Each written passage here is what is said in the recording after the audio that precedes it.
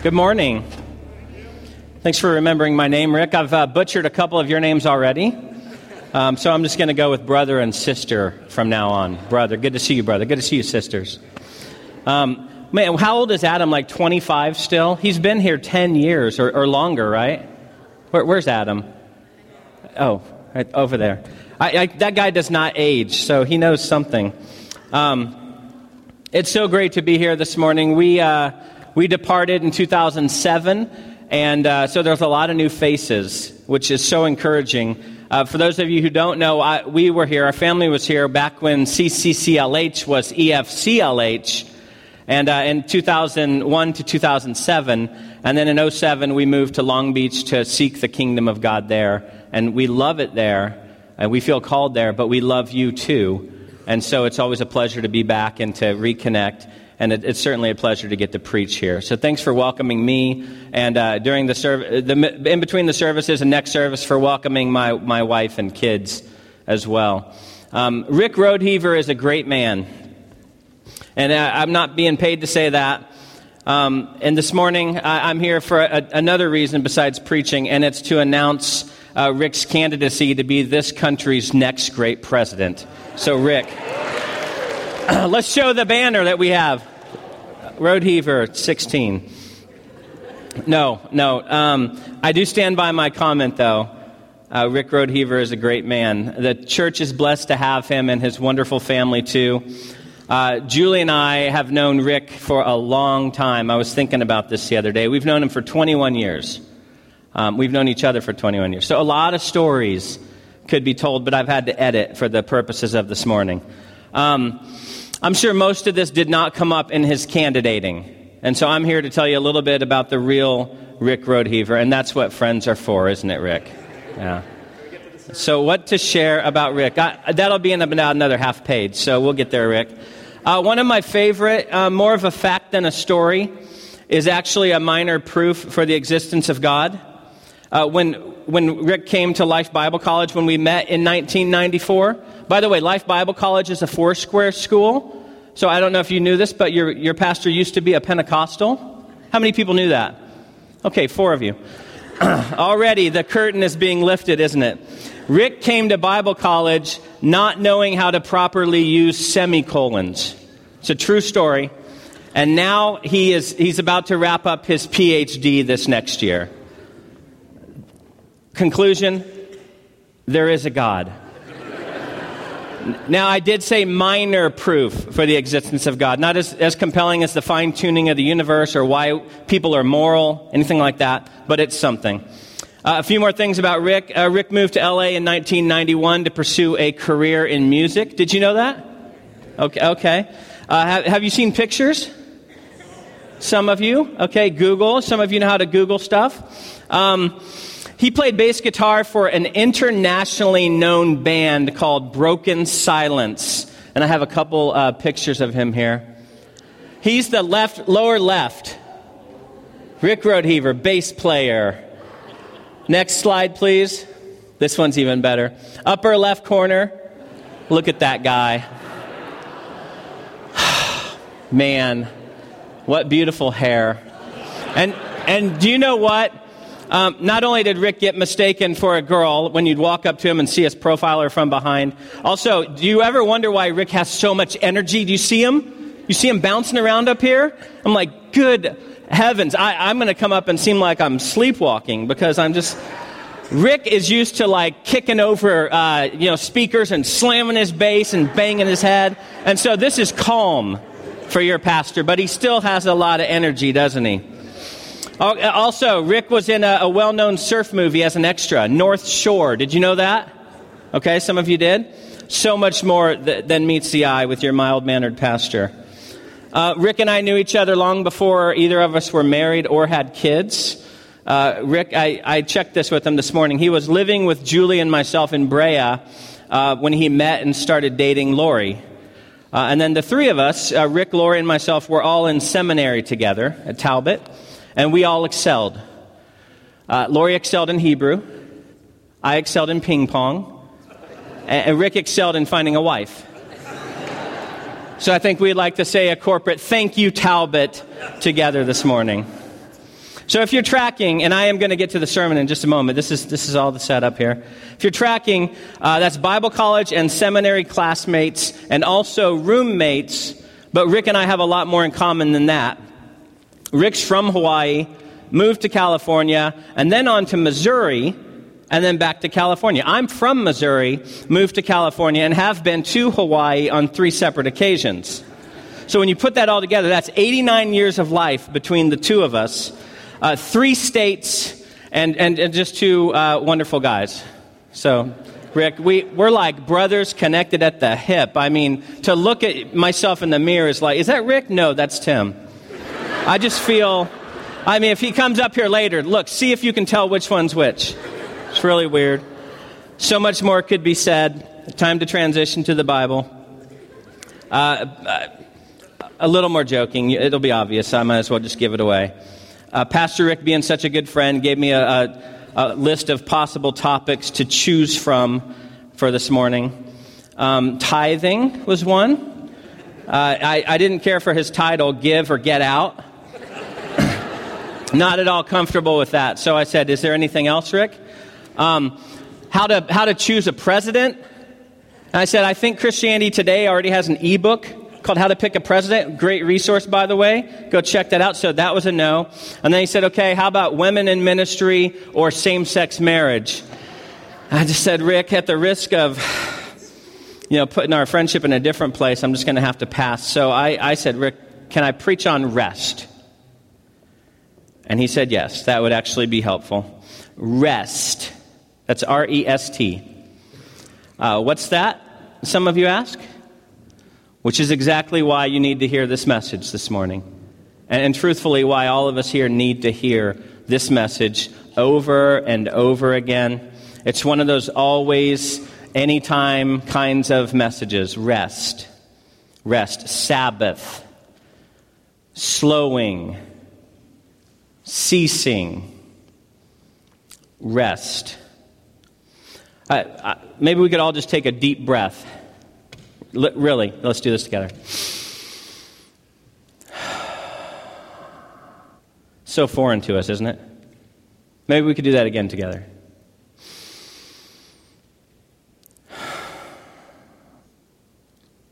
Let's just do this for another 30 minutes, and then I'll sit down.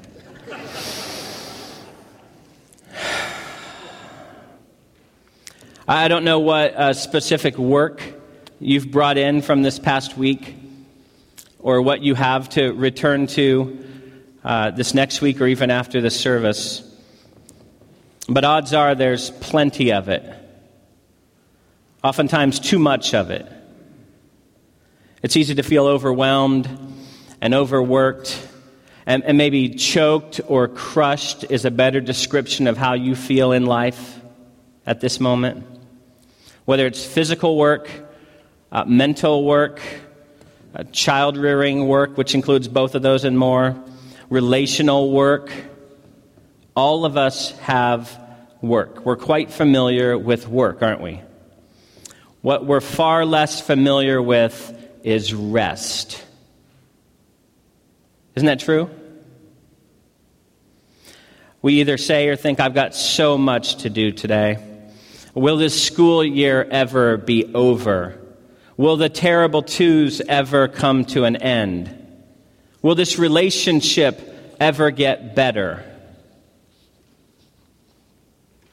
Maybe even upon hearing the word rest, that we're going to be considering rest this morning, you think, oh, wouldn't that be nice? Or yeah, right, like that's going to happen during this season of life. I get it. I totally get it. Julie and I, my wife and I, have been what seems like we've been on this quest for rest as long as I can remember. Work hides from no one, but rest does. And while we certainly long for eternal rest that is after this life, what we have to look forward to forever, God's rest, like His kingdom and like His life, are things that aren't all future. They enter into our world right now. When we know Jesus, we can know rest. Amen? We can know the rest that God provides to greater and greater degrees. But it doesn't just happen to us. Do you know when it comes to us? Do you know what sets us up to experience rest? When we look to God and not ourselves. When we consider His great work on our behalf and not our great work on His behalf. This morning is a great opportunity for us to do that together. A lot more could be said about the Sabbath than what I'm going to share this morning about the Sabbath. There's a big transition in the life of the church from the Sabbath to the Lord's Day. I'm not going to talk about that at all. There's good stuff written on that. Physical rest is very important. Getting enough sleep is being a good steward of our body. That won't be the primary focus of this morning either. What I'm going to focus on this morning, and what I hope you hear the Spirit speak to your heart this morning, is that there is rest for our souls because of what God has done, because of God and His work. Together this morning, we can be still. Even with a whole lot of stuff to do, we can be still when we know that He is God. Together this morning, we can hear Jesus say, maybe perhaps for some of you, say for the first time to you, "Come to me, all who are weary and heavy burdened, and I will give you rest." Rest for your souls. God delights in us. He wants us to enjoy everything He's accomplished on our behalf. And while it would be impossible to speak of everything He's accomplished on our behalf in the remaining time together this morning, we can focus on two mammoth acts of God: creation and redemption. Both of these in Scripture are tied to the Sabbath. We'll see that in just a moment. But for now, let me say, you and I can rest. We can rest because God is great. He's creator. And you and I can rest. We can rest because God is good. He's Redeemer. We can thank Him for our food and so much more because that little mealtime prayer is absolutely true. God is great. God is good. Amen? Our outline this morning, just for your own benefit, if that benefits you, is we can rest because God is great. That's God the Creator. And we can rest because God is good. God the Redeemer. So that first one, we can rest because God is great. He's the Creator. Genesis 1 is the record of God creating the heavens and the earth. And at the end of the sixth day, God evaluates His own work. At the end of each day, rather. He says, it is good, it is good, it is good. And finally, it is very good. So God gives Himself an A+ on creation. And then in chapter 2, verses 1 to 3, I do have slides for some of these things. If not, you can either just listen or turn there. Genesis 2, 1 to 3. We read, "Thus the heavens and the earth were finished, and all the host of them. And on the seventh day God finished His work that He had done, and He rested on the seventh day from all His work that He had done. So God blessed the seventh day and made it holy, because on it God rested from all His work that He had done in creation."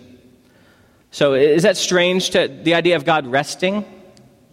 It's a little bit strange.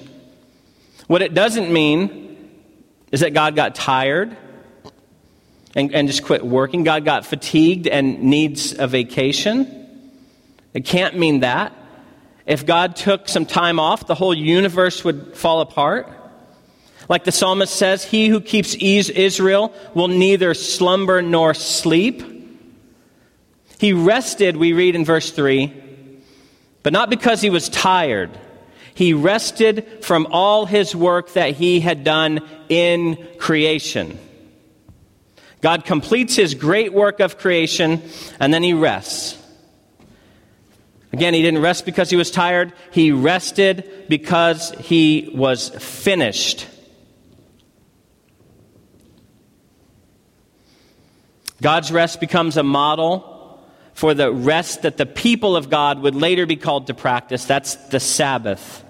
Exodus 20, I think I do have a slide on this one. It's the giving of the Ten Commandments. And we read in verses 8 to 11, "Remember the Sabbath day to keep it holy. 6 days you shall labor and do all your work, but the seventh day is a Sabbath to the Lord your God. On it you shall not do any work, you or your son or your daughter or your male servant or your female servant or your livestock or the sojourner who is with you in the gates."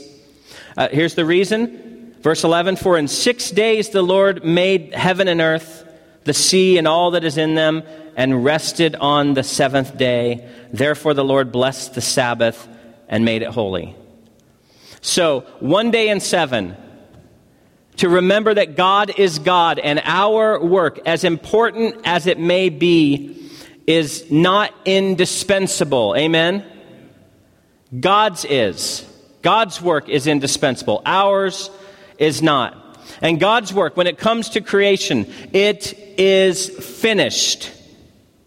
When Israel observed the Sabbath, they were reminded that they are dependent on God, that their life and welfare are gifts from God, that they could stop whatever it is they were doing. They could cease their works, and things would keep on going without their contribution.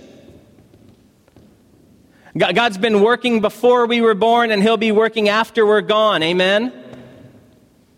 6 days for work, subduing and stewarding the creation as God's image bearers. 6 days for work, but on the seventh day, rest. Rest. Anyone else have a hard time with rest? Yep. Resting outwardly, doing things, rest for your souls, those things are related. We have a hard time with this. Work hides from no one. Rest is another story. The late Abraham Heschel, this rabbi, wrote a well-known book on the Sabbath called The Sabbath. And he says this: "To enter the holiness of the day, we must say farewell to manual work and learn to understand that the world has already been created and will survive without the help of man. 6 days a week we wrestle with the world, wringing profit from the earth. On the Sabbath, we especially care for the seed of eternity planted in the soul. The world has our hands, but our soul belongs to someone else." It's good, isn't it? When we rest and things keep on going without us, it's like a record that keeps skipping. And the phrase over and over is, "You are not God. You are not God. You are not God." God's delight, the psalmist says in Psalm 147, is not in the strength of the horse, nor his pleasure in the legs of man, but the Lord takes pleasure in those who fear Him, in those who hope in His steadfast love. Sabbath, then, resting in God, regular time in your week when you cease from subduing the earth, time that you can set aside. You don't have to do your half-twos. That's a continual reminder to you and me and our children, if we have them, and this whole church community, that it's not the strength of the horse or the legs of man that God takes pleasure in. It's our fear of Him. It's our reverence of Him. It's our dependence on Him, our hope in Him. The heavens declare the glory of God, and the sky above proclaims His handiwork. Amen? Let the greatness of God, I would say especially seen in creation, His power in creation, let it bring rest to your soul. And sign up for the 15th annual Safari Men's Retreat in April. Because there you get to get outdoors and have your best shot at seeing the stars, being near the water, being in nature, quitting your work, ceasing from your normal routine, and just let God's creation, let His greatness, let it wash over your soul and lead you to rest. I don't read a lot of poetry, but when I do, it sounds like that Dos Equis guy, doesn't it? I just noticed that right now. I don't read a lot of poetry, but when I do, I prefer Wendell Berry. Wendell Berry is kind of my go-to poet. He wrote what's my favorite poem for a long time now, The Peace of Wild Things. And just listen, this is great. He says, when despair for the world grows in me, and I wake in the night at the least sound in fear of what my life and my children's lives may be, I go and lie down where the wood drake rests in his beauty on the water, and the great heron feeds. I come into the peace of wild things, who do not tax their lives with forethought of grief. I come into the presence of still water, and I feel above me the day-blind stars waiting with their light. For a time I rest in the grace of the world and am free. Friends, we can rest because God is great. God is creator. We can also rest because God is good. He's Redeemer. Creation and redemption, two big reasons given to the nation of Israel as to why they could rest, why they were called to observe the Sabbath. Listen to Deuteronomy 5:12-15. It's a restating of the Ten Commandments we heard from Exodus 20, but with something added to the Sabbath command. You can just listen along. Observe the Sabbath day, keep it holy, just like Exodus 20, as the Lord your God commanded you. 6 days you shall do all your work, but the seventh is a Sabbath to the Lord your God. On it you shouldn't do any work, not your son, your daughter, your male servant, your female servant, the sojourner with you, that your male and female servants may get rest as well. So it's rest, no one's to work. Verse 15, you shall remember that you were a slave in the land of Egypt, and the Lord your God brought you out from there with a mighty hand and an outstretched arm. Therefore the Lord your God commanded you to keep the Sabbath day. So in Exodus 20, the command to rest, for them to keep Sabbath, was a response to God, the Creator. But here in Deuteronomy 5, it's tied to the Exodus, Israel's deliverance from slavery. They were to keep the Sabbath in response to God, the Redeemer, as well. So God is great, you can rest. God is good, so you can rest. How do we know God is good? Not just because He's told us that He's good, but because He's shown us that He's good. He has, oh yeah, by the way, I'm sure Rick enjoys that too. You can amen all you want. Hey, get up and wave as long as you're not distracting everybody. Cartwheels, let's talk about that before, probably next week for Rick. It might be a little shock. God is good. He's shown us He's good. He has all power, and He uses that power to benefit us, His people. God is great. That's true, He's great. And let me point out, that would be a really bad thing if He were evil or capricious, unpredictable, wouldn't it be? But He's not. God is great, and like the prayer goes, and God is good, amen? God is good. The Exodus is an astounding act of God that highlights His goodness to deliver His people from slavery. God not only has the power, the greatness to do that, He's good to His people. He delivered them from slavery. But as incredible as their Exodus was, it was later overshadowed by an even better Exodus. The one that Jesus brought about by His death on the cross. Amen? Israel was freed from the power of Pharaoh when Moses led them out of Egypt. But all God's people are freed from the power of Satan, from the power of sin, from the wrath of God too, when Jesus, the greater Moses, led all God's children out of slavery. Amen? By His death on the cross, Jesus, bearing all the sin and shame and restlessness of our wicked hearts, He finished the work of redemption. And now a rest is available for the people of God. A rest that we can experience right now. A rest for our souls. Not just a break from work or a vacation or a retreat. Not just rest for our physical fatigue, but rest for our soul fatigue. Sometimes you might feel really exhausted. You might be really tired. And I'll ask friends sometimes, and they've asked me the same thing. How you doing? I'm saying, I'm just really tired. Are you weary? I don't know in English if there's much of a distinction between those two things, but I always think tired, I need more sleep. I have a lot going on. Weary, that seems to be, I'm weary in my soul. I'm losing hope. God has rest for our souls. And He wants to bring that to us this morning. Do you know much about this rest? This rest for your soul? Is that part of your experience, your life in Christ?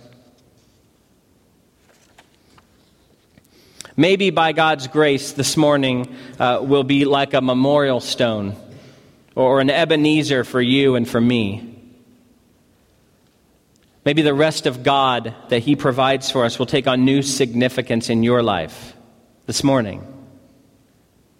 Please, God, let that be true. Amen? We need this rest. We have since the fall, and I don't mean a season on the calendar, I mean that first one. Since sin entered the world, we have this need to prove ourselves, to justify our existence, to show our worth. And so we strive, we work, but it's never enough. No amount of vacation or coffee breaks or movie nights will cure this. It doesn't matter how many hours you spend on the hammock or the golf course. You might get a break from the franticness of life, the need to over and over prove yourself and show your worth and produce something that you can hand out. But guess what? It'll just be just as frantic when you return. The weekend's going to end. The summer break's going to be over. You'll be back at work soon enough. So even though we get breaks, we have opportunities. If we don't have rest for our souls, it really doesn't matter. Just a break from the franticness of life. It'll be there again. We have something to hear from God's Word this morning. We have something to learn from His example. When God finished His work of creation, He rested. And when Jesus finished His work of redemption, do you know what He did?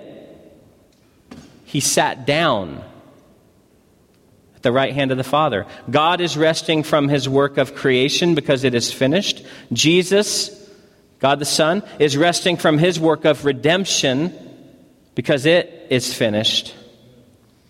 And while God is resting, what are we doing? Well, they're sitting. We're often standing, aren't we?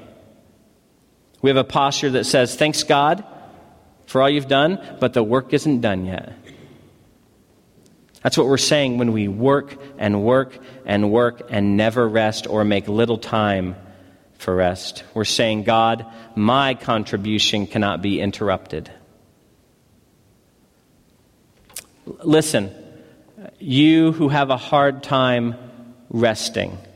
Close your eyes if it helps. Just listen. Listen.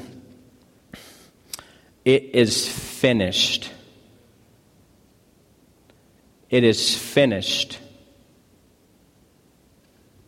It is finished.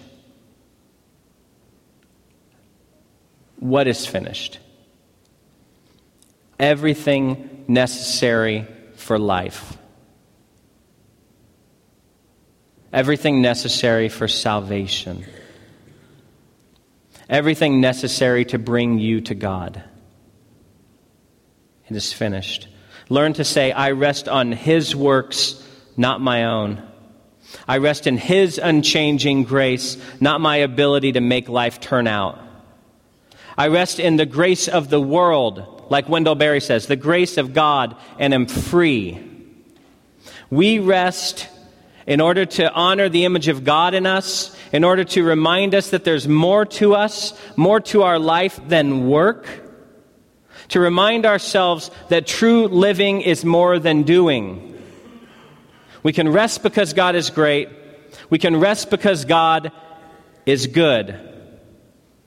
And then I was tempted like we so often are at the end of a sermon, I was tempted to end the message by listing some things that we can do to help us rest better.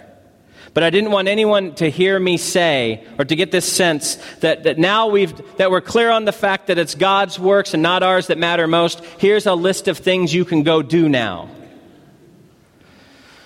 Perhaps better, I thought, would be to tell you there's some good books written by people like Richard Foster and Dallas Willard who can help us with this rest, this Sabbath. There's some good sermons by pastors like Tim Keller and others who help us better live into the rest that God provides.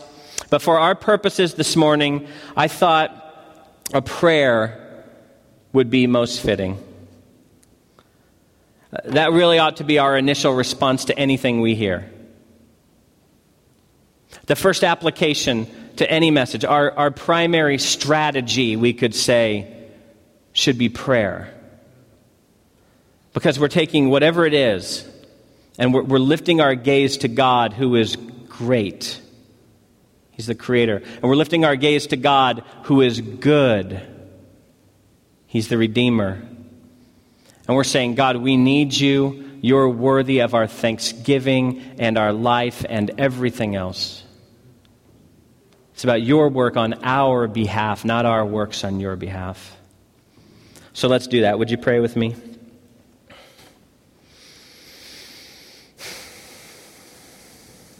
Almighty God, you have made us for yourself, and our hearts are restless till they find their rest in you. So lead us by your Spirit, that in this life we may live to your glory, and in the life to come, enjoy you forever. Through Jesus Christ our Lord, who is alive with you and the Holy Spirit, one God now and forever. Amen. The message, God is great, God is good, we can rest, was given by Pastor Tim Cullen at Christ Community Church of Laguna Hills. For more information and resources from Christ Community, we invite you to visit us at www.ccclh.org.